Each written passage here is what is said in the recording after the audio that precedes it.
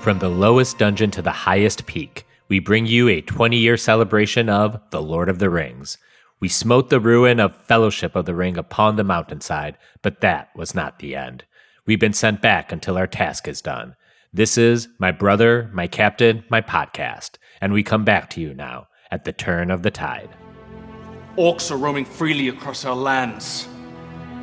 Unchecked, unchallenged, killing at will. Orcs bearing the white hand of Saruman. I'm Manu, also known as Manuclear Bomb. And I'm Emily, also known as JRR Tweeting. Today's episode is The Burning of the Westfold, where we are introduced to the Kingdom of Rohan, currently operating under the shadow of Saruman. But first, our spoiler warning. While the ring may have passed out of all knowledge and memory, these movies have not. We will provide recaps in every episode, but we assume you know these films well enough, and we will also be greedily delving into the source text, interviews, commentaries, and maybe even the Hobbit films. And just a reminder, we have new stretch goals over at patreon.com/manuclearbomb. If we hit 100 patrons over there, we will unlock all the extra bonus episodes for both The Two Towers and Return of the King.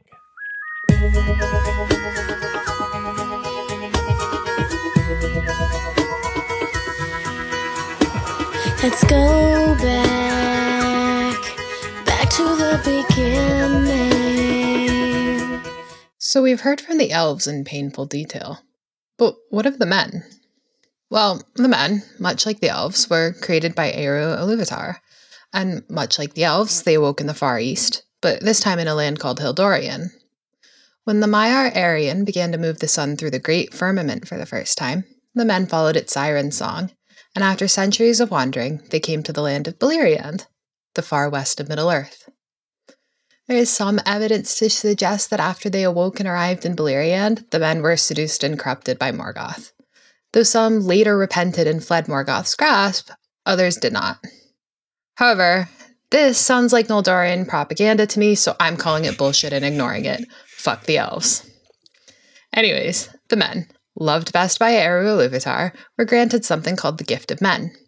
This is often shorthanded to mere mortality, but actually the Gift of Men is a far more expansive thing than just the ability to die, and it encompasses freedom from the predestination logic of Arda.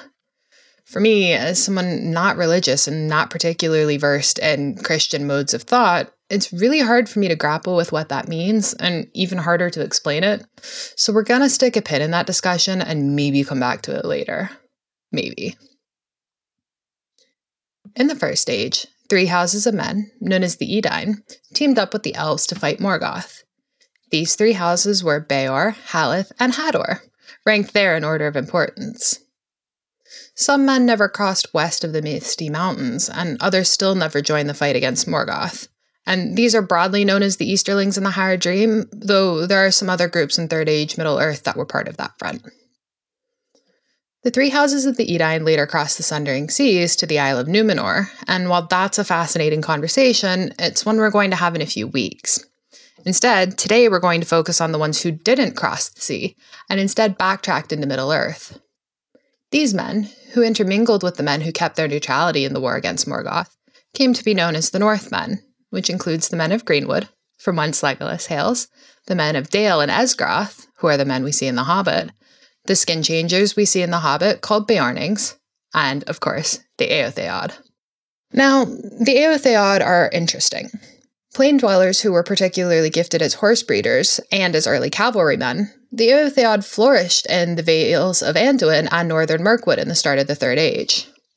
There's some interesting military and conquest history here with a group known as the Wain Riders, who were Easterlings who managed to press as far west into Middle-earth as the borders of Lothlorien. But it's a bit opaque and not super relevant to what we're going to be talking about, so suffice it to say that the Eotheod were well acquainted with the indignity of colonized and occupied, and were, by and large, not keen on repeating the experience. For many years, the Eotheod eked out a life as a nomadic pastoral people. Occasionally, they helped the Gondorim out, including in their own war against the Wain Riders, during which time Ondahur, king of Gondor, perished at the disaster of Morannon along with his eldest son, Artamir. His second son, Faramir, who refused to stay in Minas Tirith while the other men rode out to war, perished alongside some men of the Eotheod. The sole remaining child of Ondahur, a daughter named Firiel, wed the chieftain of the northern Dunedain, a man named Arvedwi, and the rest, they say, is history. For more on that, check out episode 7, A Knife in the Dark, where I detail a bit more of the history of the North. So, 600 years pass, and the Eotheod have largely gone back to minding their own business. But the borders of Gondor are once again being harried by the, Harry Dream? The steward Cirion, desperate for support during an already dire time in Gondor's history, sent out a call for aid to all the men of Middle-earth. Only the Eotheod answered the call, and, led by Eorl the Young, at the southernmost border of Ithilien, the Eotheod and the Gondorime banded together to push back the Haradrim incursions. In return for their valor at the crossings of Poros, the steward Cirion gifted the depopulated westernmost region of Gondor to the Eotheod, a land named Kilin-Ardhran. The Eotheod renamed themselves the Eorlingas, or Sons of Eorl, while the Gondorime named them the Rohirrim, literally, the Horse Lords. Earl and Cirion swore an oath of allegiance known as both the Oath of Eorl or the Oath of Cirion, depending on which country you're in, and for hundreds of years thereafter, Rohan was Gondor's most steadfast ally. And that is where we'll leave it for now.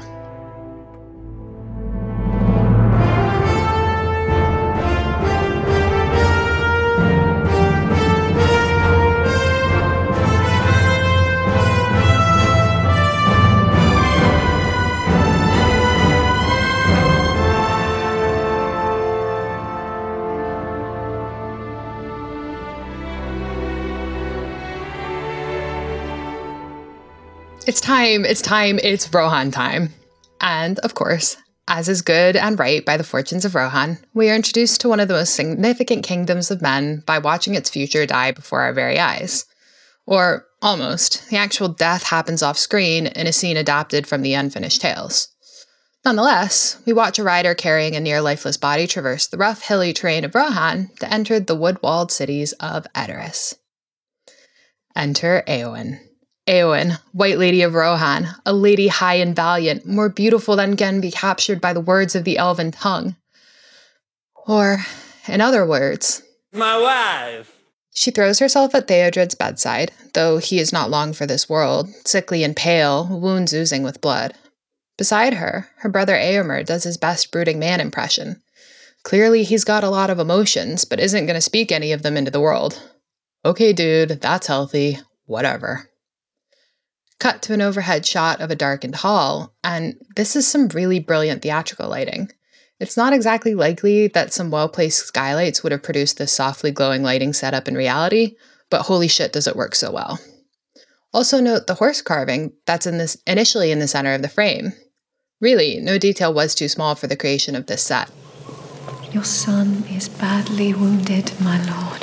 He was ambushed by orcs. Hail, Theoden King. Tired, bedraggled, more pallid and dead-looking than his literally dying son. Unresponsive as Éomer reminds him that if the borders of Rohan are not properly defended, Saruman will take the country by force. That is a lie. Saruman the White has ever been our friend and ally. Snake-like, dripping with malevolence, Grima Wormtongue makes his triumphant debut in the narrative, bringing with him Brad Dourif, the second in the series' trio of absolutely impeccable villain actors. Theoden is clearly non-compos mentis, as he can do little more than murmur incoherently in response to the argument bearing out before him. We love a good leader, don't we, folks? Éomer tosses down an orcish helmet bearing the white hand of Saruman, and I just want you all to listen to this awesome sound work. Seriously, no detail left untouched. Anyways, Grima takes this time to, check out Éowyn, which, while sort of defensible because who wouldn't be absolutely nauseatingly in love with her, doesn't play quite so well when you look and act like Ted Bundy going through a Fallout Boy phase. Why do you lay these troubles on an already troubled mind? Oh, wow. How did we get audio from my morning meetings at work in here? Make sure you pause the film just after this line delivery, though, because the raven-like shot of Grima here is phenomenal. A backwards look over his shoulder like a Hollywood starlet, coupled with the dark greasy wig, the black costuming, and the dark set, makes his sickly pale skin and brilliantly blue eyes stick out.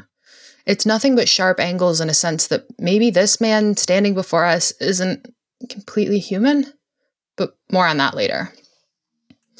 Grima accuses Éomer of warmongering, which is an insanely funny accusation given that the Rohirrim culture is literally singularly based on a fetishization of war and warriors.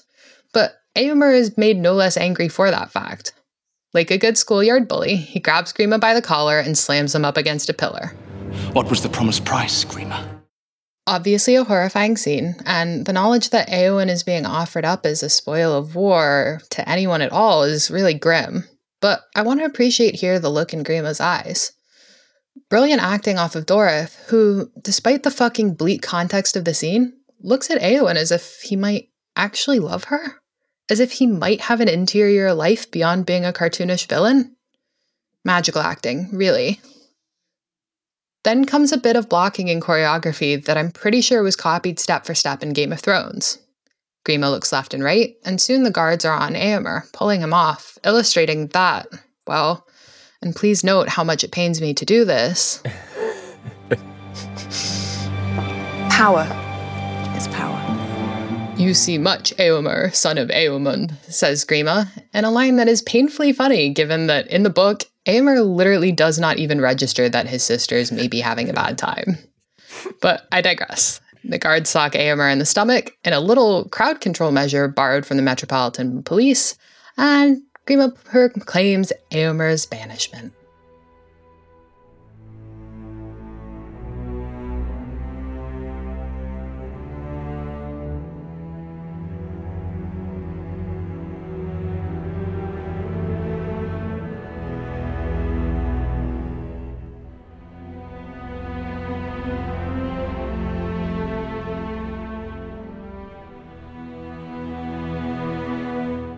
In today's set of scenes, we met Éomer, Éowyn, and Theoden King, but we are going to go super light on all three for now, as our next Two Towers episode will be focused entirely on Theoden and Éomer, and a bit later down the line, we are going to bundle Éowyn with Faramir, who, not unlike J.R.R. himself, for that character deep dive. Way. At least in the Two Towers, we don't have a lot of eyes on these three characters outside of their presence with other main characters, such as Aragorn or Gandalf. So a lot of these early scenes are created for the film to set up later ones.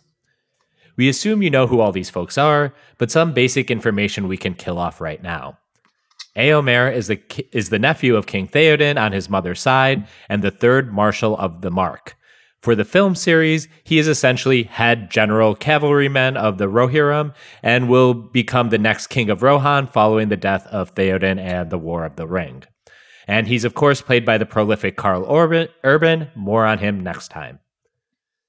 Theoden begins the Two Towers as king, though his mind is overthrown by Saruman with an assist from Grima Wormtongue. Theoden will have some of the trilogy's best moments, especially at the end of this film, and again when the Rohirrim ride for Minas Tirith. Theoden is played by Bernard Hill, who again we'll talk about more next week. Éowyn, Shield Maiden of Rohan, is Éomer's younger sister and niece to Theoden King. I'm literally afraid of saying anything else unless Emily would bite my head off. Kidding, love you. Éowyn is played by Miranda Otto. And also Meduseld. We get a couple looks inside Meduseld, the Golden Hall, in this episode, but its construction and all that will be better discussed in our race history section when we do Theoden and Éomer next time, and I'm sure we can get more into it when the three hunters and Gandalf arrive, as we get a lot better look at the set and how it positions atop Edoras.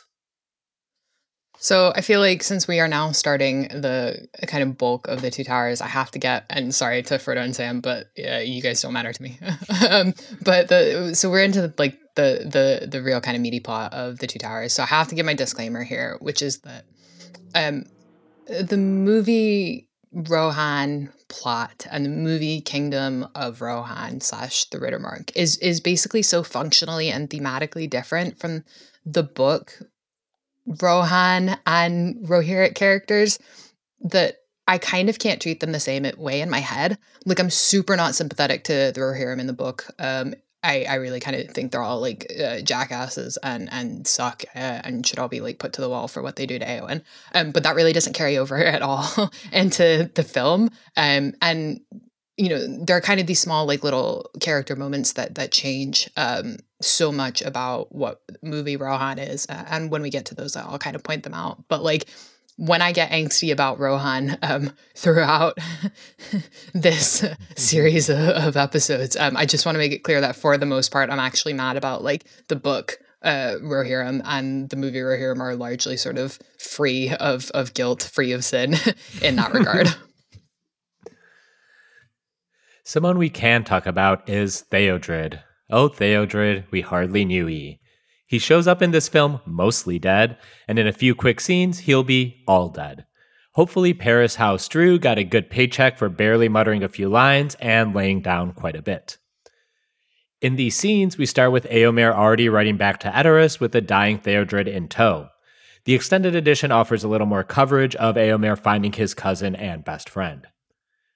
One thing I flagged here on Theodred's deathbed is Karl Urban's look of despair, and Miranda Otto's closed eyes and look of sadness when she sees Theodred's wound, which are both great bits of physical or face acting without any dialogue exchanged. I also just want to point out that this has like good sibling vibes. I just watched the movie Doom really recently, and it's got Karl Urban and Rosamund Pike of all people playing twins in it, and it's the most fucking incesty vibe I've ever watched. Like at points I was like, there's no way they're actually siblings. Like the 2 or 3 lines that they make at the start about them being twins has to be a joke. There's no way. But no, that chemistry was just like that, and they ran with it. So it's nice to see that is not like a Karl Urban TM specialty. And it's nice to see the sibling relationship played out in a normal way. Theodred Prince was second Marshal of Rohan, command in the west, and heir to his father Theoden's throne until his untimely death. He's supposed to be 41 in the text, though he's late 20s, early 30s here, probably to be more in line with Karl Urban's actual age. Theodred, the name, is taken from Anglo-Saxon words, I don't know how to pronounce that letter, Piad. Theod, that's the thorn. The thorn? So Okay. Yeah, so Theod. God, fucking white people. Yeah. But it means folk, people, or nation. And you want to just say that word that means council? Oh, that's also red. Red. So Yeah. Theo, red. Or Theod, red.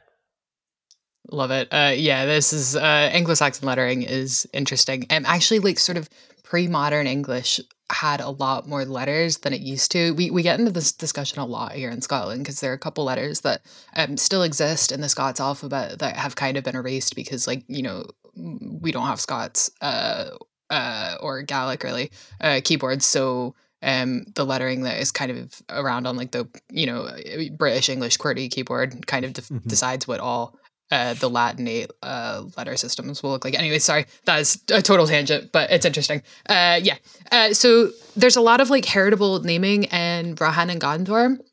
So you'll see that here, like especially clearly with the Rohirrim. So Theodred's father is Theoden, and his sister was Theodwyn, who married Eomund and bore him Éomer and Éowyn.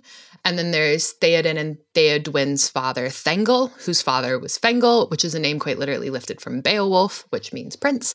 So there's a lot of this all over the place, and it's actually quite easy to sort of trace lineages and families, not just in the sort of Rohan plots and the Lord of the Ring, but in lots of Anglo-Saxon inspired or directly Anglo-Saxon writing, just through names. So that's kind of an easy way to keep these people, this cast of characters in line.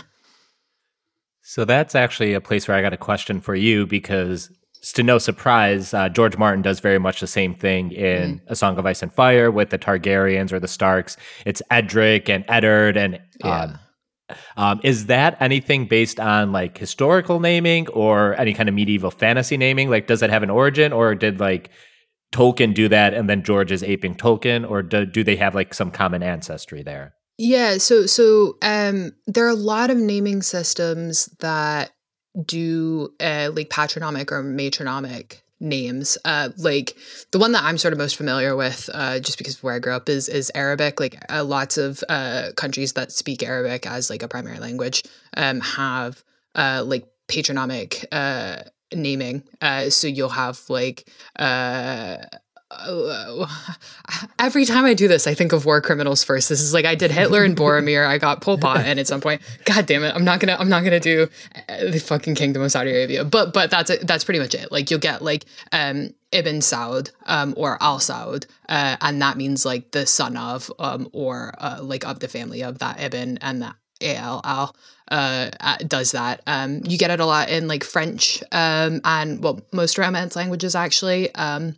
The Romans, the ancient Romans had a fucking wild patronymic system. I was reading about this really recently, actually, where like you would have like, so say you're like Emperor Sixtus, right? And you are Sixtus, and then your kid would be like Sixtus. Oh no, sorry, Sixtus is actually one of the numerical ones. Anyway, so you're like Augustus, right? And then you have a kid that's like Augustus, like prima, and then Augustus like duo, and then Augustina prima, and then Augustina duo, and you're like naming your kids after yourself and then literally just assigning them numbers.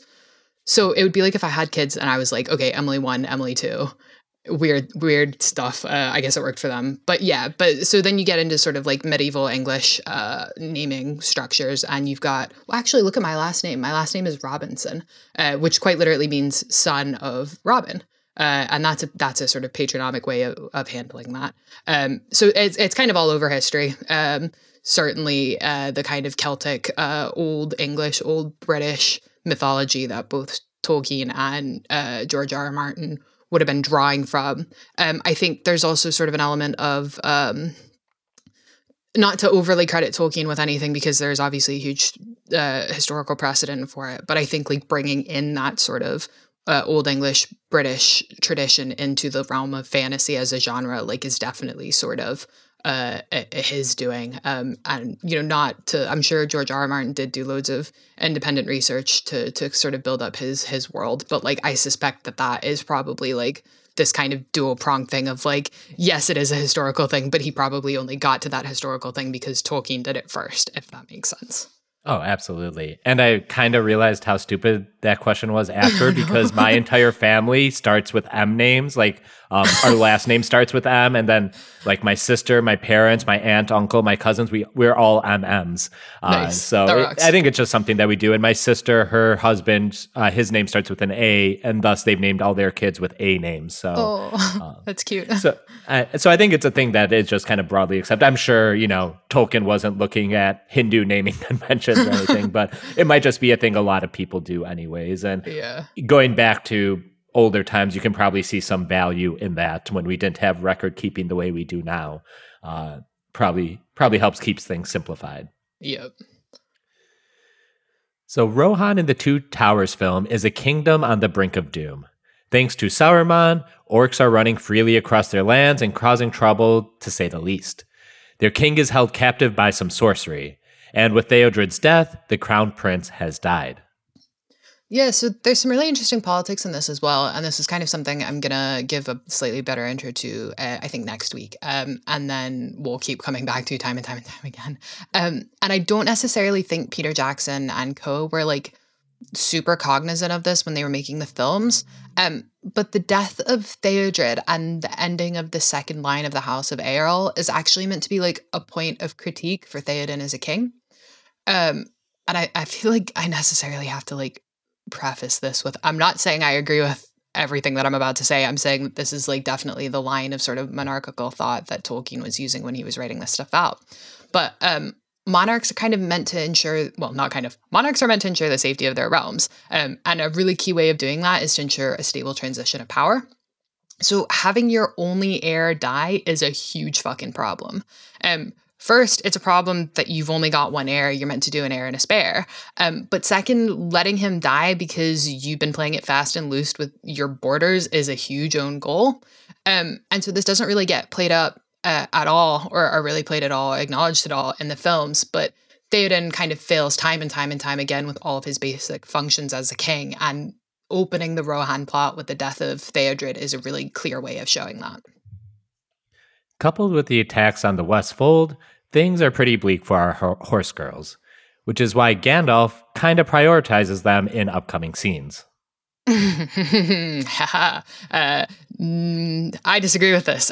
Or no, there's nothing really in there for me to disagree with. But I think the reason that Gandalf prioritizes them is not out of some like sort of charitable, benevolent desire to help out the guys who are like especially fucked over right now. I think that Gandalf, being kind of a user and manipulator, recognizes that Rohan is at a point of weakness. And this is sort of getting into the weeds a bit, but Thengel, who was Theoden's father, and then Fengel, who was Thengel's father, both had a reputation of kind of not being particularly outward looking. They were like very sort of protective, but also very prideful, especially about their position vis-a-vis Gondor. And as I talked about at the top, like Gondor basically gave Rohan its existence as a kingdom, and so most of its like political legitimacy is tied to not the kings of Gondor but the stewards of Gondor. So that's sort of a destabilizing power. But anyways, Thengel and Fengel were not particularly keen on being involved or hanging out with Gondor, really. Thengel more so than Fengel because he married a woman of Gondor and lived in Gondor for some time. But anyways, Rohan was kind of closed off to the rest of the world during those two previous reigns and for much of Theoden's reign. And so having Theoden kind of knocked out of play a bit, weaker than he's ever been before, means that Gandalf can come in and essentially take over, or have Aragorn take over, this massive cavalry. And a cavalry is important for a whole wide variety of reasons. Like, it is one of the most significant sort of military innovations. But it's especially significant when you're trying to cover the distance, this thousands of miles of distance between here and Mordor in a short amount of time without exhausting your troops. And it helps for something like these kind of charges on the more technologically advanced army of Saruman in the west and Sauron in the east. And so I think Gandalf shows up here, not just because it's kind of a pit stop on the way and he wants to get like his Wawa sandwich or whatever, but also because he sees that this is a kingdom that can kind of be bent to his will. And so is really looking at the fact that Theoden is weak and wanting to kind of push that weakness just far enough that he can make sure that Theoden is in debt to him, and then kind of, make of Theoden's power base what he will, really. Okay, all that makes sense. And I'll admit, I kind of just threw this in the outline when I was firing off brain empty thoughts. So I've been thinking about, since you said, oh, really? So I've kind of been thinking about what I was trying to get at here. And I do think I'm thinking of it more as a military move, as opposed to I love Rohan and its people kind of move. Yeah. I think he recognizes both the threat that Saruman is. Like, I assume of all the beings in Middle-earth, Gandalf probably understands what Saruman is better than most. And maybe that's wrong, but they're definitely played as a pair in these films. And So I mostly think it's like, if Rohan falls, then Gondor is extremely fucked, as opposed to just being mostly fucked right now. And I think that's kind of where it's like, okay, and I'm kind of speaking from how the movie's depicted is like, okay, you three hunters, you know that Merry and Pippin are safe. I got like something a little more important for you to work on, because the Merry, Pippin, Treebeard stuff, that'll sort itself out, kind of on its own. So it's like, we got to focus on this. I do think it is a little bit of training wheels for Aragorn, like you say. Like, hey, can you handle this? Like, this is almost like building him up to be what we see in Return of the King, is like, can you help other people? He's like, to lead, you must learn how to follow. That's actually a line that the Lord Commander tells Jon Snow in A Game of Thrones, like the book. And Jon Snow is very much based on Aragorn, and he's a ranger from the north and takes the black and all that kind of stuff. So I do think there is something there, at least in the film as it's told. And it almost seems like Theoden and Gandalf are better friends in the film version. Once Saruman's ensorcelment is broken, it seems like Theoden is legitimately happy to be around Gandalf, and he's a little more chafed when it's just Aragorn and not his friendly white wizard with him. Yep. This is actually, so we'll definitely get into this more later, but like, I think there's a sort of a kind of unsung or like dealt with implication of some of the things that Grima in particular says to Gandalf later, but he like names him Stormcrow and he says he's a bearer of ill news and essentially says like every time you show up everything is fucking bad. But Grima is not the first man of Rohan to say that to Gandalf. He actually gets it said to him a couple different times by like various gate guards on their way in. And so the movies take that to mean like, oh, well, Grima's just a dick, and like Grima doesn't necessarily represent anything but Grima and Saruman. But in the book, it's definitely more clear that this is like a sort of more pervasive, widespread view of Gandalf. And I think it doesn't get that play that like there has to be some level of legitimacy to this belief that Gandalf is a bit of a shit stirrer, because it's clear that the people of Rohan don't like Grima and are not sort of want or like apt to take his view on things. It's pretty much only Theoden that really sort of brings him into the fold like that. Everybody else is like, who the fuck is this guy? So that their opinions align on Gandalf is actually kind of interesting, and that doesn't really get any play. There's not obviously in these films much of like an internal sort of politic to any of these kingdoms, but I do think that's one of these things that's really interesting, that like you get to Rohan and suddenly for the first time there's a lot more chat about Gandalf being a bit of a fixer. Yeah, no, that's great. I just watched Michael Clayton, by the way. It's a good movie about a fixer. Nice, yeah. Starring George Clooney. All right, we'll move on to Theoden's bewitchment. His initial appearances are as an old, faded man, a ghost of a king, a perhaps more literal or more magical interpretation of the source text. In its way, it's supposed to reflect where Rohan is in the film at this time, faded and subservient to Saruman. This is further shown by his barely audible reaction to his son being hurt and orcs running wild across the plains. Yep. So here I have to be the joyless book nerd and point out that this isn't really true in the same way in the books. And this is actually kind of the chief divergence between book Rohan and movie Rohan. In the book, there is sort of some chat about Theoden potentially having been sort of made pliant by some sort of magical or non-magical machinations of Saruman. He may have been cursed, he may have been poisoned.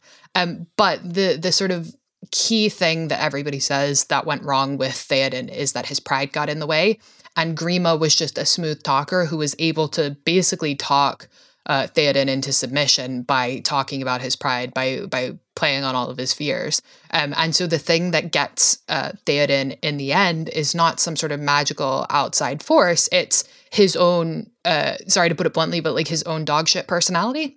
And so the fact that like Rohan is failing as a kingdom and that his kingship specifically is failing is not some sort of magical thing that is not really his fault. It is absolutely his fault, and he is this sort of exemplar of a bad king that Aragorn has to see before he sort of establishes himself as a better king. But Tolkien also uses to sort of, and this we'll talk about later, like uses to kind of enumerate some of his own insecurities about the monarchy or monarchies generally.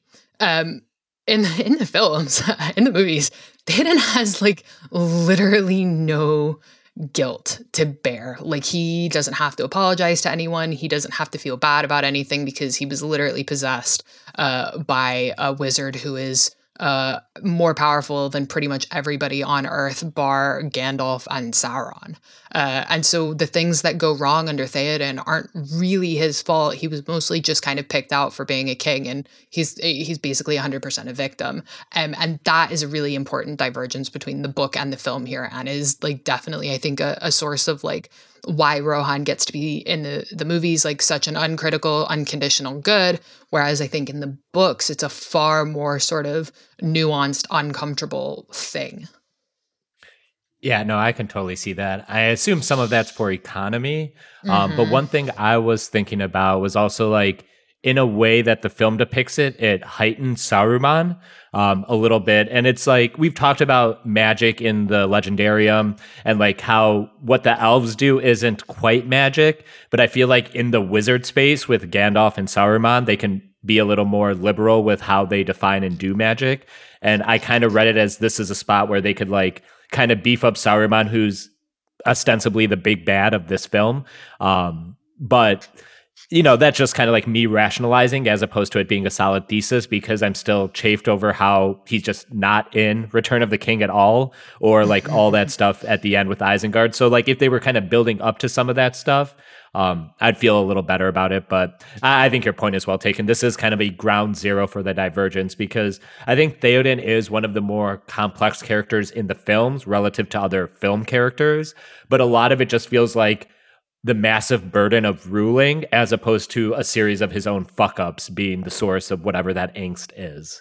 Yeah. And I mean, this is like, we'll definitely get into this more later, but there's like, Tolkien kind of sets out in his own sort of scatterbrained way, like a really interesting theory of power and like the duties and responsibilities inherent to that power. And one of those sort of important elements of that is who you take your counsel from, because you as a ruler are expected to be wise, but you aren't expected to have the answers to everything all the time. You also need to pick and choose carefully who you take your advice from.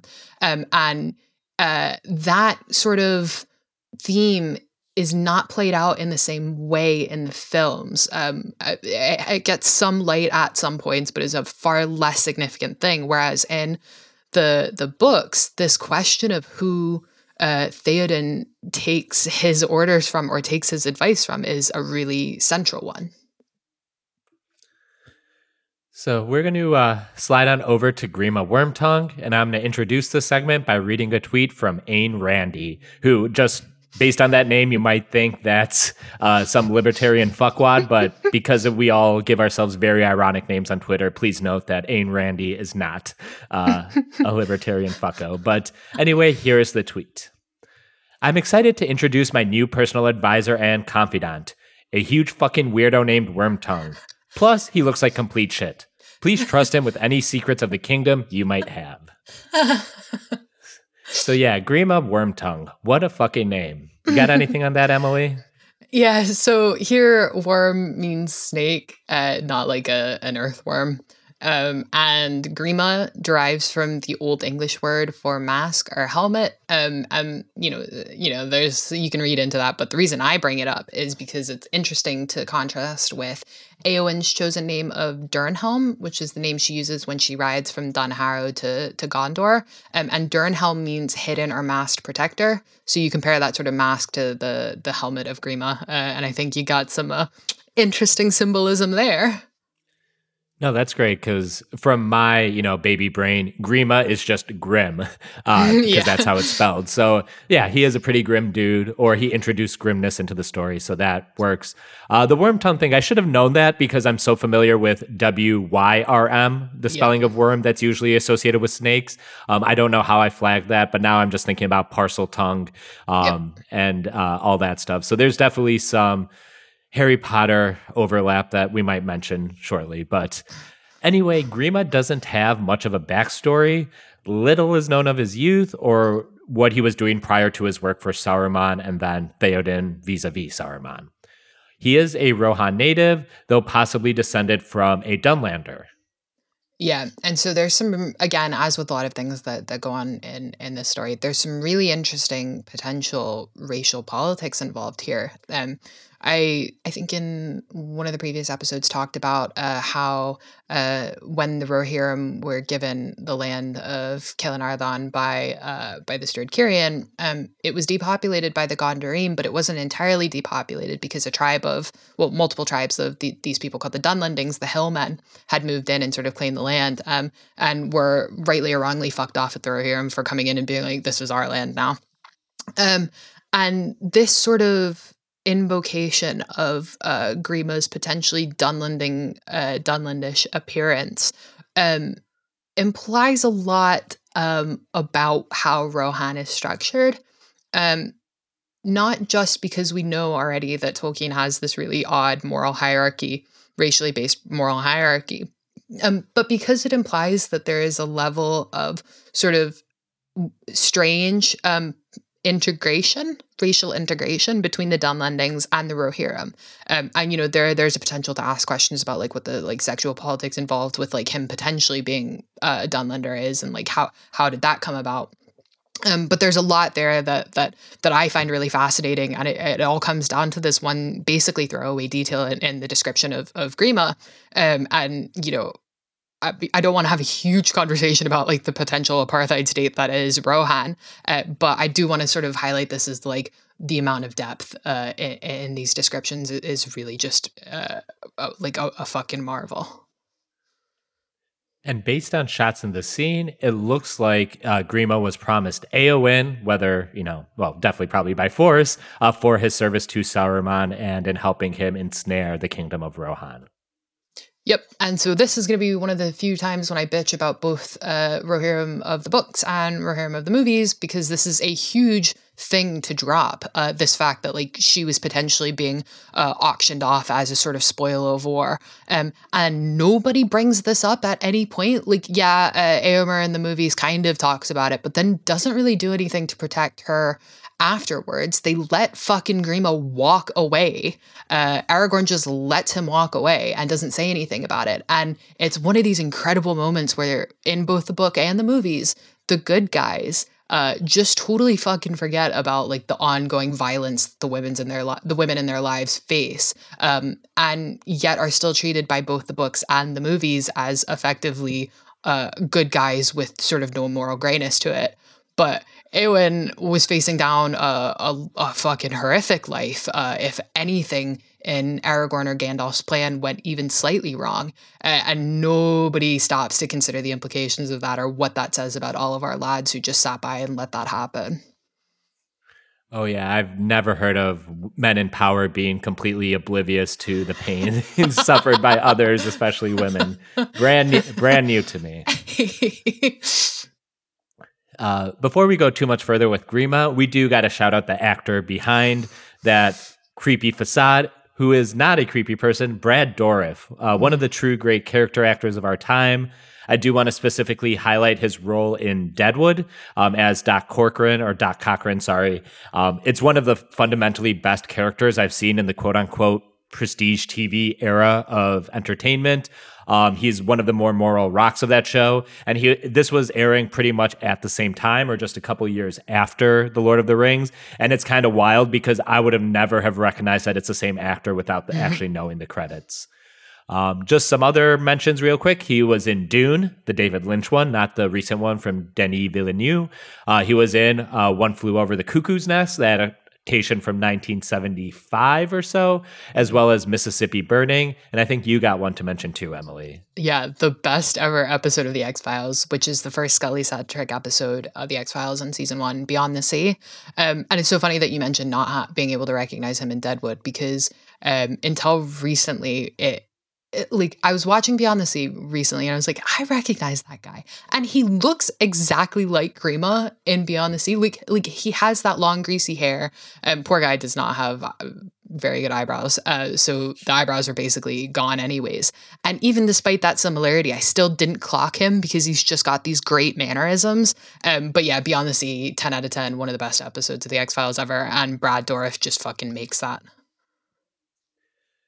So the unfinished tales tell us Grima was seized by the Nazgul and Rohan during their initial search for the Shire, and he was able to broadly point them in its direction in the northwest. Anything you want to say on that before I move on? This is one of these things where the Unfinished Tales has a lot of sort of depth added to some of the characters. These two chapters, the one where Grima's kidnapping is included, and then the Battle of the Fords of Isen, which describes Theodred's death, are really, really fascinating. Lots of the adaptations will pull bits and pieces from them. So this adaptation, or at least the extended edition, pulls the Battle of the Fords of Isen, which is where we see Theodred lying face down in the water, from the Unfinished Tales. The only adaptation I've actually seen take this Grima being kidnapped by the Nazgul bit is the BBC 1981 radio play with Ian Holm as Frodo. And I do think it's kind of interesting because I like that little story about Grima being the one to basically point the Nazgul in the right direction. But lots of places are lots of adaptations are a little scared of doing it, and I can sort of get why, but I do think it's one of these really cool and interesting little tidbits that is fun. I mean, it also shows the similarities, starts to build out the similarities between Rohan and the Shire, which is something we'll come back to a lot throughout this. I think I'm in your camp. When I found out this little tidbit, I'm like, okay, this absolutely tracks to me. It makes sense. I think it serves story and character in a pretty solid way. So I kind of like that bit. And since you mentioned the Theodred thing, I'm going to mention this here. There was supposed to be a scene in the extended edition where Saruman blamed Grima for the killing of Theodred,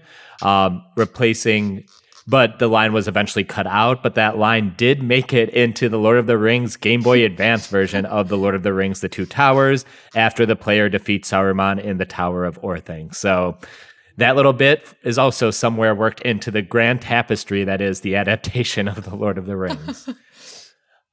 And one thing I want to mention is it's not hard for me to separate, but Worm Tongue and Worm Tail both arrived in my life at the same time. And you mentioned the very Snape-ish look to Grima in these films. And it's like, it's the guy who looks like Snape, but functionally acts like Peter Pettigrew or Wormtail to me, because these two things were just happening and I only had an 18-year-old's brain, so I had to compare the two. But kind of just see the overlap there. So when Éomer confronts the barely present king with news of Saruman's orcs, Grima pops out of nowhere as if he was sulking and hiding behind the throne to say Éomer is full of shit. Saruman's our pal. These are friendly orcs, planting gardens and giving the kids piggyback rides. Grima accuses Éomer of being a malcontent and warmonger, and that earns him Éomer's hand around his neck. This is when Éomer asks what the cost of Grima's treason was, with Grima shooting a look over at Éowyn, exiting stage left at the time. And Grima's doing very important incel representation work here, which I don't want to miss. Jokes aside, Dorff's face in the shot specifically is very memorable image to me. His green face and greenish-looking eyes, probably blue, taking up 80% of the screen space, framed by his black hair and furs and the shadows of the darkened hall. In this moment, you can see a hint of sadness and longing in Grima's eyes, which Emily pretty much flagged in the recap as well. He's supposed to be villain-coded, but it does appear that there is some decency or humanity deep down within. Yeah, and so this is actually a thing that I'm quite excited about. I don't want to... Okay, well, so one of the things that really comes out in these films is that, like, Peter Jackson is definitely a sort of horror director, and so he has a tendency to film and sort of direct the actors in a way that leads to, or could potentially have led to, some very one-dimensional villains. I think you see this most clearly with, and of course I'm going to say this, with Denethor. And the sort of nuance and relatable discomfort that you get in the books with Denethor is sort of washed away in favor of a very well done but ultimately kind of cartoonish villain.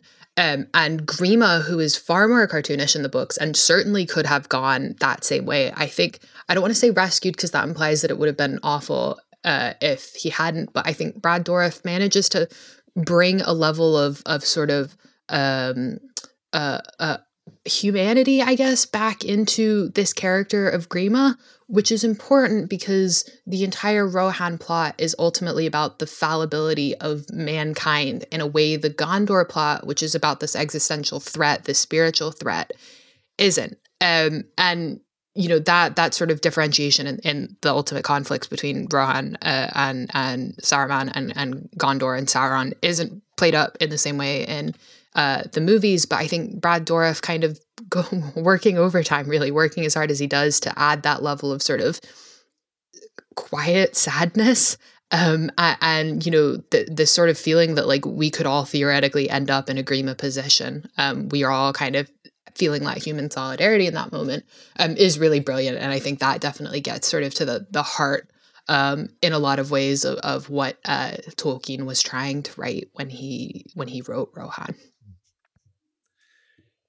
Éomer's assault ends up being his political undoing for now, as Grima's hired goons seize Éomer. Grima thus banishes Éomer from Rohan and the king's good graces, moving him off the table, well, after next week's scenes, so that he can reappear for the big finish at Helm's Deep. For the level of depth the story was going for in this plot thread, Theoden will become the central figure, which I can't really blame anyone for. Bernard Hill rules as Theoden, and his performance in these last two films are truly fantastic. But, because there's only finite screen time, Éomer is one of the people who sees a significantly lessened role, to the point that Theoden gets some of Éomer's iconic lines from the books, such as drawing swords in Helm's Deep.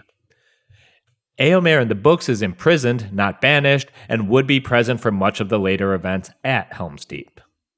Yeah, and the fact of his imprisonment rather than banishment is actually really important to the sort of moral arc of the story. So Éomer and Theoden are sort of made so, like, servile to their self-made circumstances that literally after Theodred dies, the new heir to the throne of Rohan is wasting away in a jail cell in the basement of Rohan's most important political site. And, you know, I'm going to continue to go quite hard on, like, book Éomer and Theoden being just absolute moronic cunts the whole way through this. But I think it's, like, really, really important to kind of redress this, like, bad popular fan balance that says that, like, the Rohirrim were totally fine and did nothing wrong and we're totally victims. Like, no, they screwed up time and time and time again. And a lot of what they're facing down is, like, you know, the natural consequences of dumb decisions. Yeah, I can see that the way that they economize the Erkenbrand and everything with Helm's Deep, that Éomer's banishment is serving the ending more than it's something that they organically chose because of everything that's going on with Rohan politics. Or at least that's kind of how I read it. Yeah.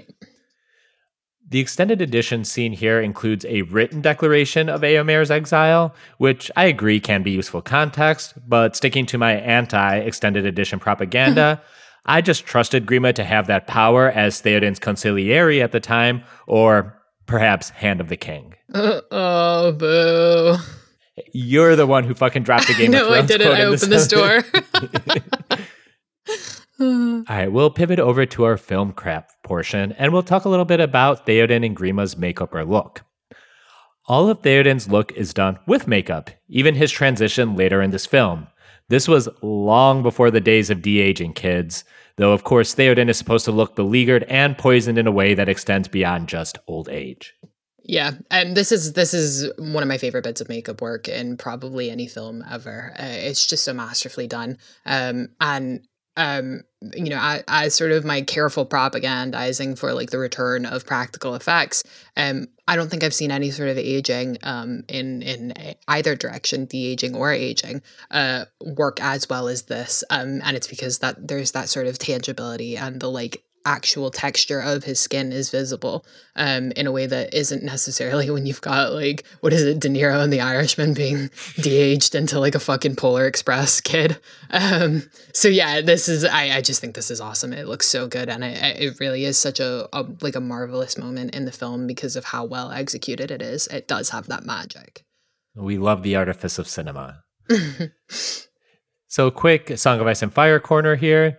This rendering of Theoden was often used as a stand-in for the Mad King Aerys in various fan films or as a basis for fan art.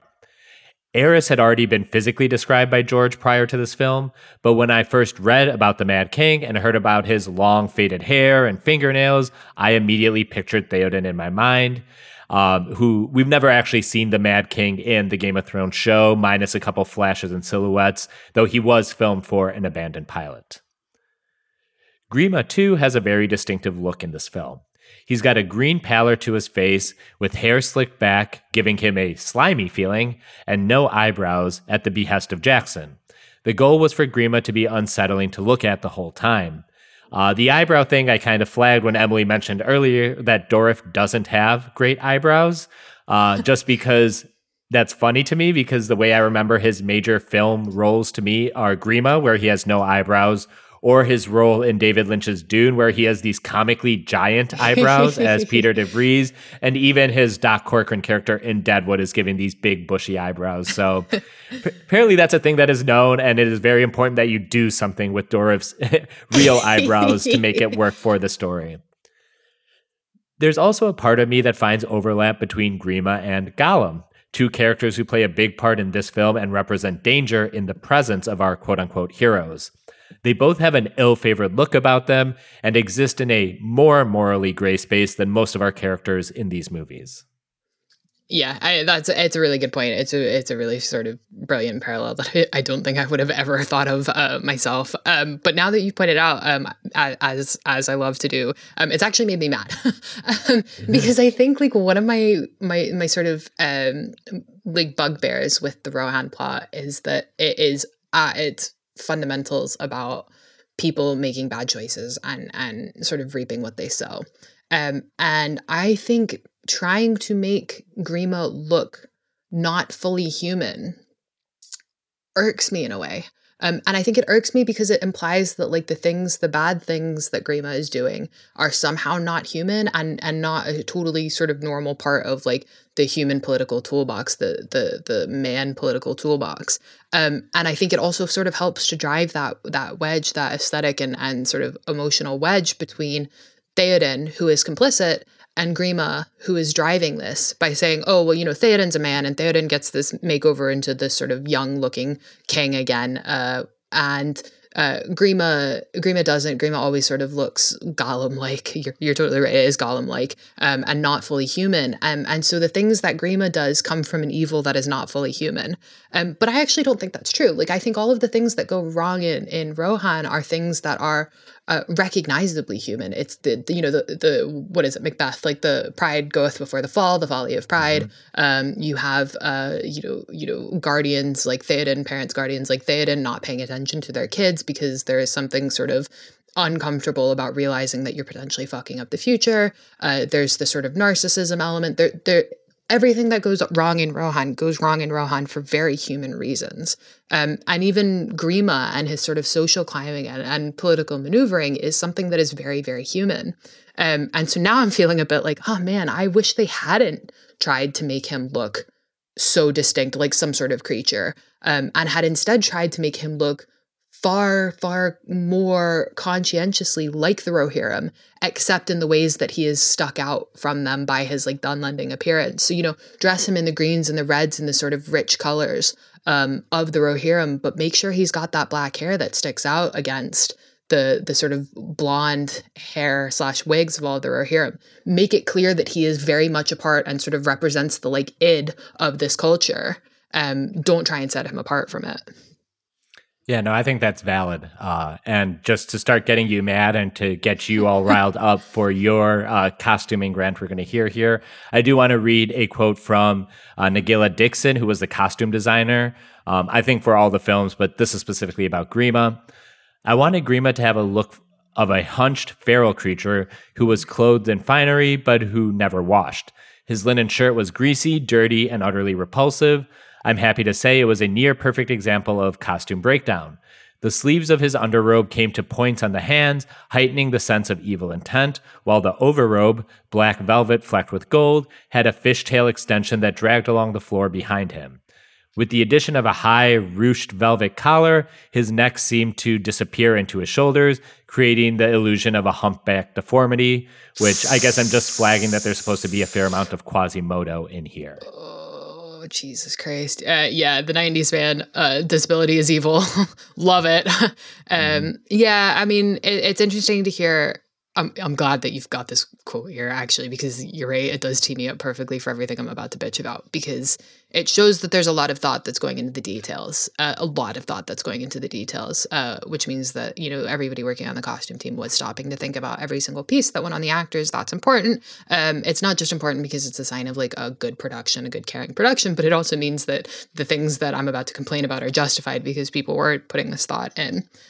But yeah, I don't like that whole hunchback stuff as like a sign of evil. That's a little nauseating.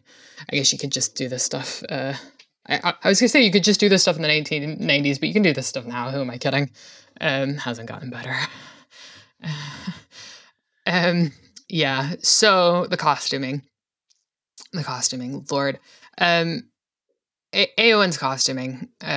We see it sort of briefly here. This is actually one of the dresses I like more of the sort of ones in her rotation. But I feel like her costuming is the most perfect evidence of anything in these films that the people involved didn't really understand her character. The only time I think they really get anything remotely close to right with her costuming is during Theodred's funeral scene, the bulk of which is only in the extended edition. And that's when she's got that really brilliant high neck gown on, and it's in the dark colors, and it sort of feels distant and imposing. So here's my kind of breakdown of my main issues with it. So once again, they're using this like generic woman character silhouette. I complained about this with Galadriel. I'm pretty sure I also complained about this with Arwen. There are no other women characters in this series, so don't worry, I won't complain about it again. But, they've got her in this like 15th century inspired Italian-esque costume, which like in silhouette and general aesthetics doesn't look particularly different from Galadriel's costumes or even Arwen's. Really the only difference between them is the fabric. Like Galadriel's got the sort of lacier gown, and Arwen's got the sort of gauzier, thinner ones. Éowyn's is the sort of thicker muslin and wool, and that's really it. I think that's really bad. I think that's like quite a lazy decision and not impactful in the way it should be impactful. And generally, I think it's a shame because 8th century Anglo-Saxon attire, and 8th century being when Beowulf was first recorded, the sort of gowns of that, well, a century is a long time, but typically the gowns of that we would tag as 8th century Anglo-Saxon were really, really visually interesting. And they weren't too different from later medieval gowns. They were different, but not too different. So I don't think it would be the sort of thing where you would put it on a character in a big budget mainstream fantasy film like this, and the audience would go, whoa, what the fuck is that? It's definitely close enough that it's recognizable, but is also distinct enough that it adds a level of sort of visual interest and cultural distinction between the various elves and then the men who, as far as I'm aware, would not be swapping trade secrets in terms of fashion. The kind of crucial elements to me about the sort of Anglo-Saxon gowns are the sort of rich materials, the layering, and the layering using a lot of really visually interesting accessories that is more than just the sort of simple Guinevere girdle you see around Éowyn's waist in most of the costumes she's wearing. There were a lot of buttons, there were a lot of necklaces holding things up, a wide variety of belts, crowns, circlets holding veils into hair, lots of pins, lots of earrings holding things up. It was a really sort of semi-utilitarian, but like also kind of flamboyantly and decadently utilitarian kind of style, and would have been a really interesting way to sort of build out a differentiation in like costuming culture between the Rohirrim and the elves, and they chose not to. And I'm also mad about the silhouette because it means they're not thinking about clothing silhouette, at least for the women, as an extension of personality or a way to do more character development. Or if I'm being generous in saying that they were, then they're making entirely the wrong declarations about Éowyn's personality. The high neck gown she wears at Theodred's funeral is like the perfect silhouette for her. And I think really if they had to go with this sort of Italian-inspired medieval look, then every single gown she wore should have been a variation on that high-necked gown. The costuming generally should have been there to highlight her class status, her personality as described in the books, which is like a lily cast in steel, aka a frigid bitch. I want like high necks for her, strong lines for every layer of her surcoat, gown, and undergown. I want lots of clean, sharp lines. I want everything pressed to within an inch of its life. I want it to be clear that she is functionally untouchable and is also rich. And they don't get that. And then they've got this kind of weak-ass color palette for her. I think this is kind of annoying for a variety of reasons. Obviously, they're using the sort of greens and jewel tones that the rest of the Rohirrim get. And like, yes, that's certainly a choice. And, even a justifiable choice, I will give them that. But I think it's the wrong choice. I think they should have used the color palette to kind of set her apart from the Rohirrim. Because she is very much a woman apart from the people around her. She is, even though she doesn't yet at this point in the story recognize it, she's someone who's deeply alienated from her culture and sort of blocked out and not allowed to take part in what she feels is her birthright, her cultural and ideological birthright. And I think there's kind of like a frustration for me because she is described in terms of a lot of colors. In the book, she gets the whites, the dark blues, the rich verdant greens. So that toolbox was there for them to use. They just elected to not use it.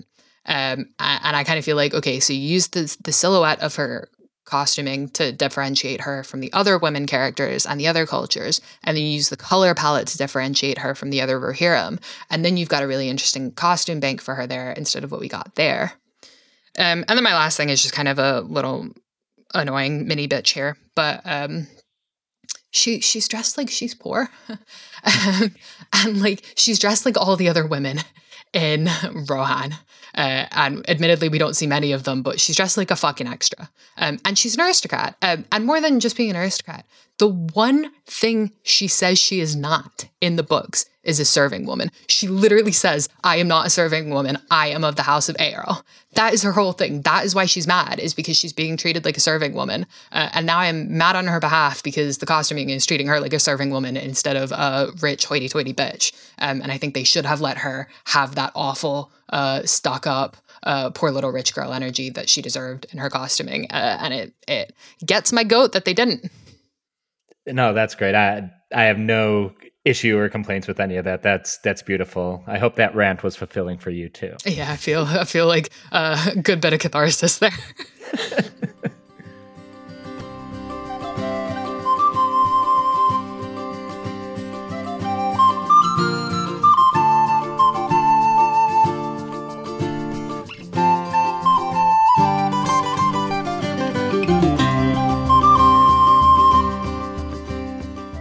So for our Tolkien book section, there isn't an exact analog to a chapter in The Two Towers that was referenced here. As we discussed earlier, a lot of this is stuff that was setting up these characters before they appeared in the story proper when they encounter Aragorn, Gandalf, and the rest.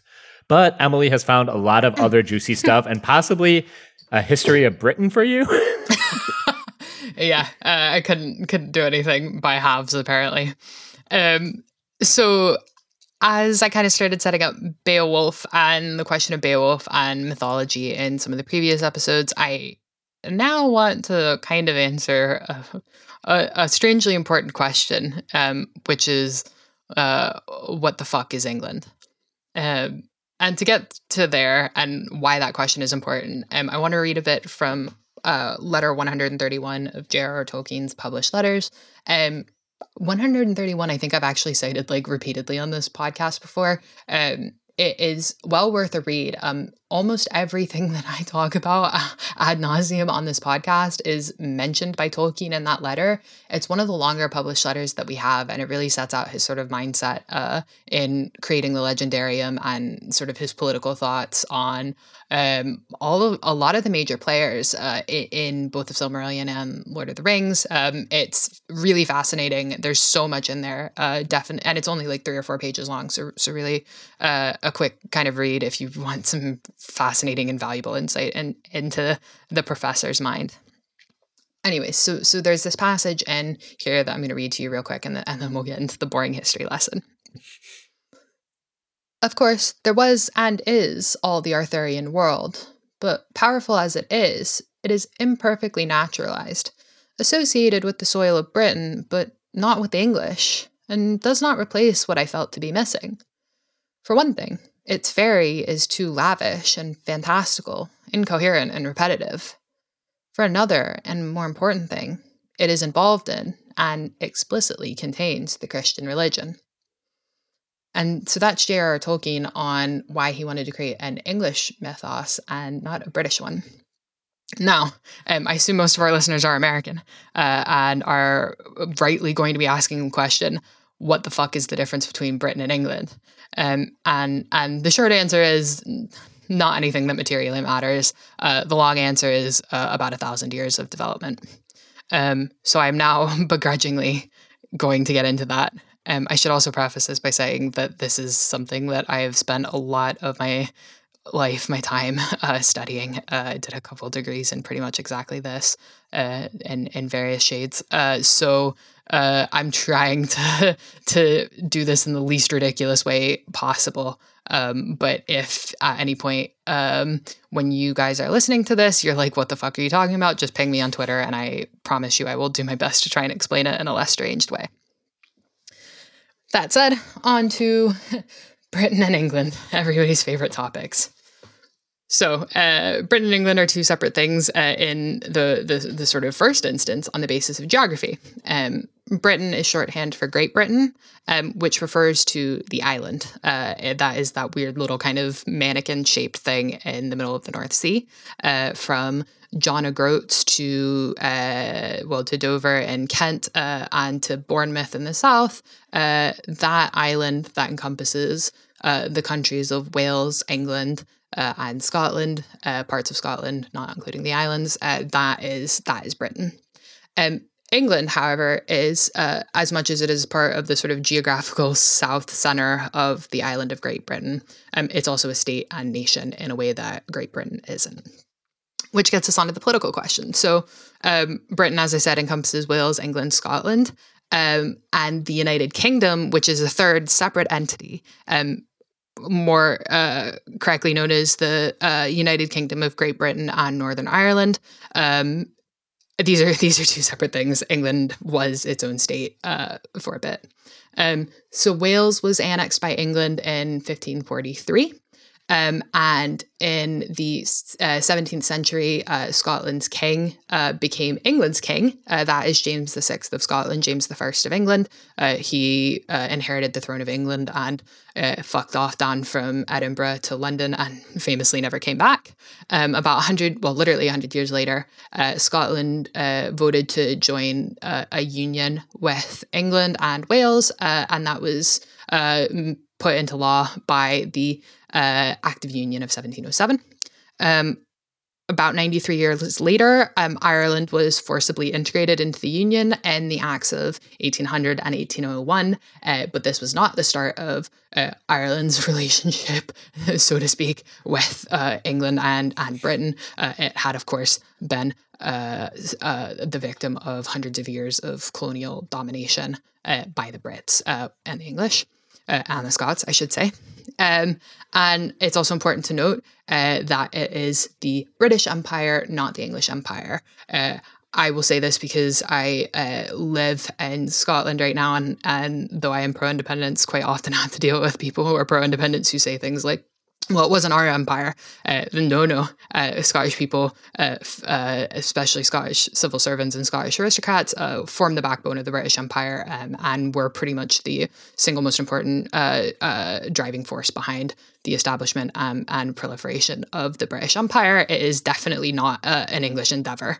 And as with so many things, like capitalism, which was, of course, a really important driver of the sort of engine of the empire, was first described and or established here in Scotland, in Edinburgh. Some will say Glasgow, others will say. So it is important to note that it is not an English empire, it's British Empire, and it has a sort of fully fledged multi-nation approach to its establishment and later global domination. And then there's my favorite thing to talk about, and this is where I have to be careful because I will get myself arrested for sectarianism laws in Scotland. There's a religious difference between Britain and England, and then the other constituent nations of Britain. So I mentioned that Wales was integrated, annexed in 1543. That is under the Henrys, and you probably fairly enough don't know most of the Henrys unless you know Henry V, probably. I know they did an adaptation with Timmy C recently, and that was meant to be decent. Henry VIII, of course, is the sort of mastermind behind the Protestant Reformation in England. He is also someone who is intimately connected with the annexation of Wales and the sort of act of bringing Wales into the fold of Britain. And there is an element of sort of Protestant aesthetics or sort of symbolism behind Britishness as an entity. Scotland has its own sort of fraught history with Catholicism and Protestantism, but it is worth noting that Mary Queen of Scots, who was the last Catholic monarch of Scotland, fought very, very hard against a man named John Knox, who was a Protestant reformer, and the fight to sort of establish Protestantism during the Reformation in Scotland was like a really, really significant one and had long-lasting political effects on the Scottish nation, the English nation, and then the latter-day creation of Britain and Britishness. All this to say, England, and this is England here, not Britain, England was a Catholic country until suddenly it wasn't. And I think that's probably the best way to summarize 1,000 years of English religious history there. So Englishness is really interesting because Englishness as a tool and as a term has an ability to encompass Catholicism in a way that Britishness doesn't. And this is true for a lot of reasons. So Britishness as a sort of multinational identity was largely developed in the 18th century in opposition to France. So France was positioned in the sort of pseudo-burgeoning popular presses as like this deviant Catholic nation across the sea. And Britain, not England, was positioned as the sort of hardier and more morally upright Protestant one. But then there's also some like important denominational differences. So the dominant Protestant church in England is the Anglican Church, which we call High Church, essentially meaning that it kept a lot of the sort of dress and routine and mannerisms of Catholicism. So you get like the big cathedrals, you get the sort of bright colors, lavishness of old world Catholicism. Scotland, the old stereotype of dour-faced Scots has low church Protestantism. So we had a thing called iconoclasm where they like burn the churches and got rid of all the sacred Catholic art. And so now all of our churches are square with whitewashed walls and nobody smiles ever and doesn't drink. And so there's that also cultural religious difference there. So all of this leads to some really interesting sort of cultural divergences. Celtic, as Tolkien talks about in Letter 131, as actually a British thing. And it's a British thing because it encompasses parts of England, for example, Cornwall, Wales, Scotland, and Ireland. What it is not is English. It has parts of England in it, but it is a sort of cultural and political trend or trajectory or theme that encompasses all of the nations of the United Kingdom, bar for the most part England. It has parts of England, but not all of it. And so when Tolkien talks about Arthuriana as a British thing, he is effectively right. And he's effectively right because in a lot of ways, England is more Norman now than Celtic, which is to say in 1066 when William the Conqueror, Guillaume le Conquérant in French, invaded from Brittany. The English state, the edifices of the English state were largely taken over by the Norman conquerors, and so it became a very French thing. Don't say that to English people; they'll get furious. They have a weird thing about the French, presumably because the French have better state than them. Fuck knows.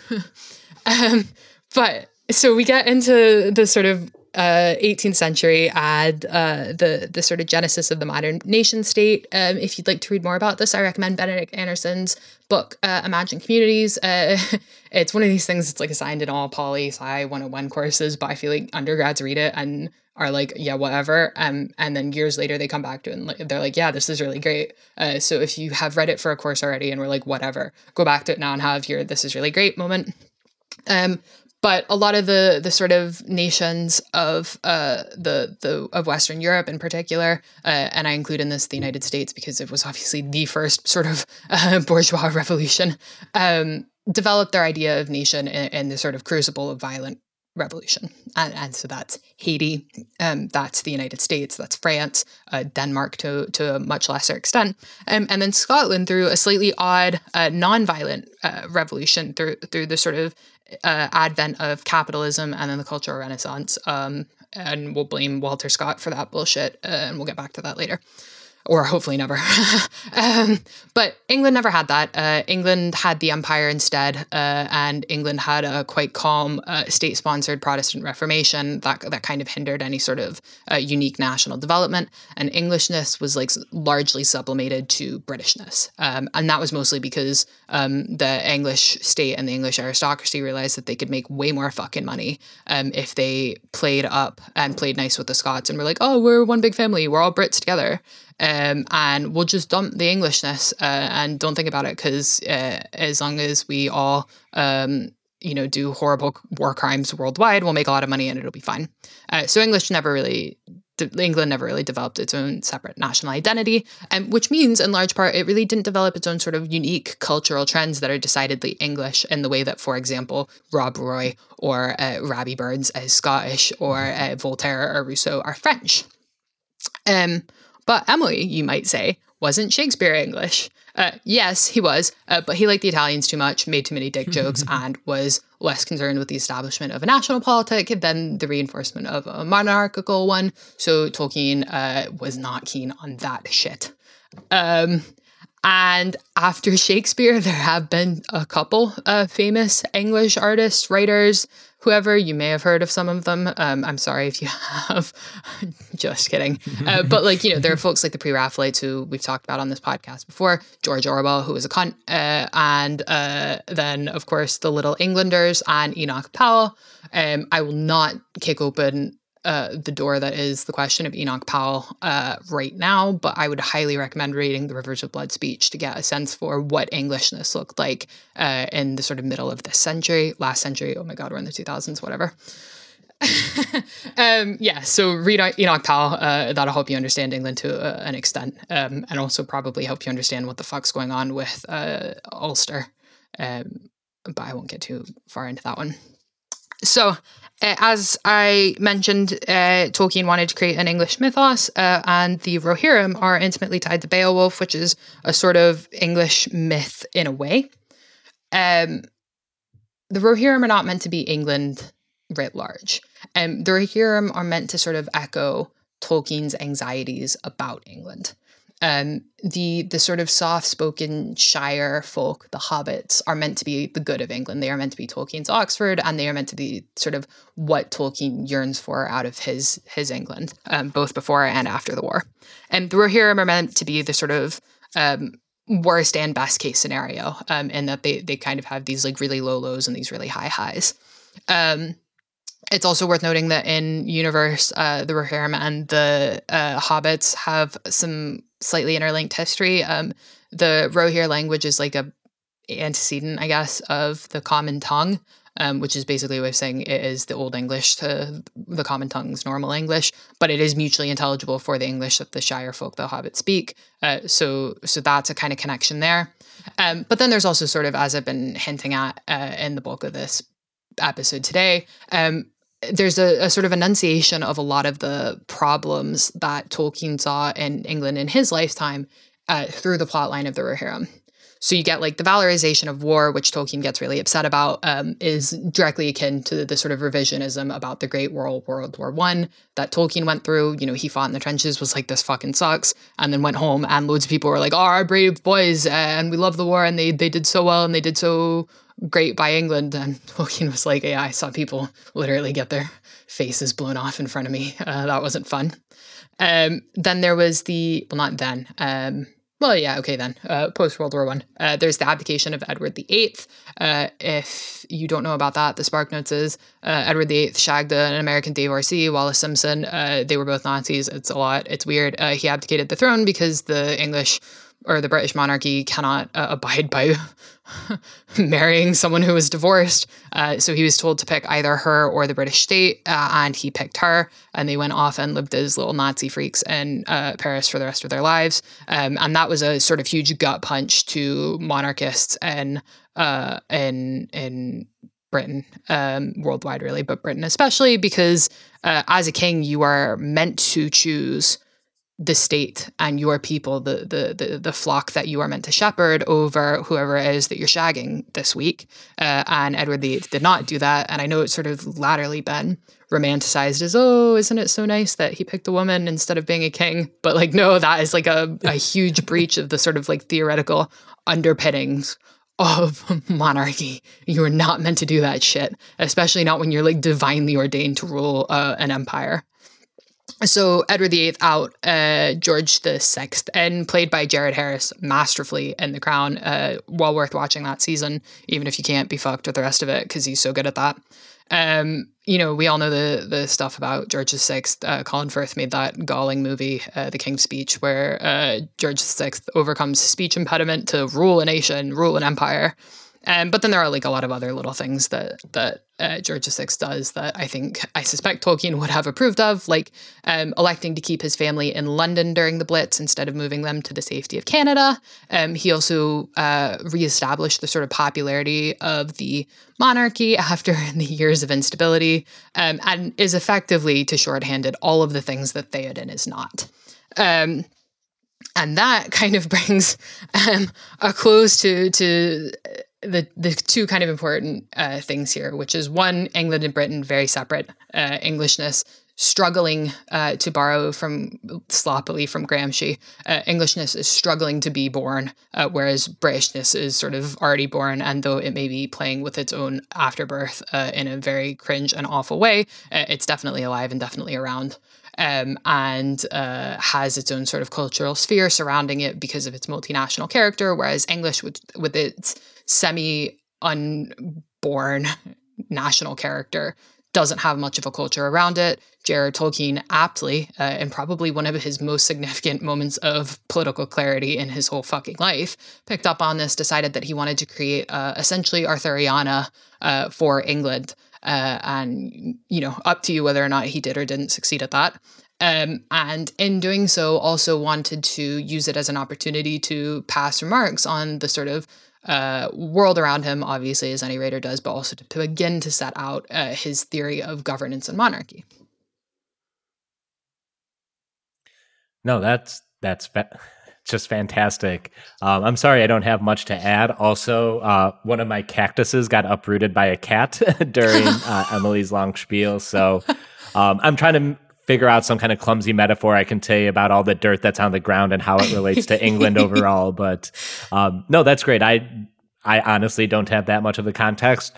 I'm still, bitter over the British rule of India for as long as it was. Yep. So I just I don't ignore them because obviously it's very important historical context, especially, just its history. But that was great. So thank you. I know you did a lot of the heavy lifting on this episode, so that's really appreciated.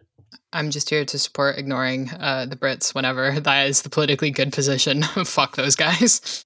And that closes the book on this chapter of My Brother, My Captain, My Podcast. Our email is mybrothermycaptainmypodcast@gmail.com and mybro, mycap, mypod on Twitter and Instagram. You can support this podcast by subscribing to my Patreon, patreon.com/manuclearbomb, which goes towards this and the other projects I've been working on. Which Manuclear Bomb? Hey, that's me. I've been Manu. You can find me covering Metal Gear Solid over at Podcast Sans Frontiers. And I've been Emily, and you can find me at JR Tweeting on Twitter, where I will be constantly singing Rule Britannia. Toasting a pint to our sound editor, Stephen Boyd, aka DJ Empirical. Please like and review our podcast wherever you may be listening. So until next time, remember, I would have followed you, my brother, my captain, my king.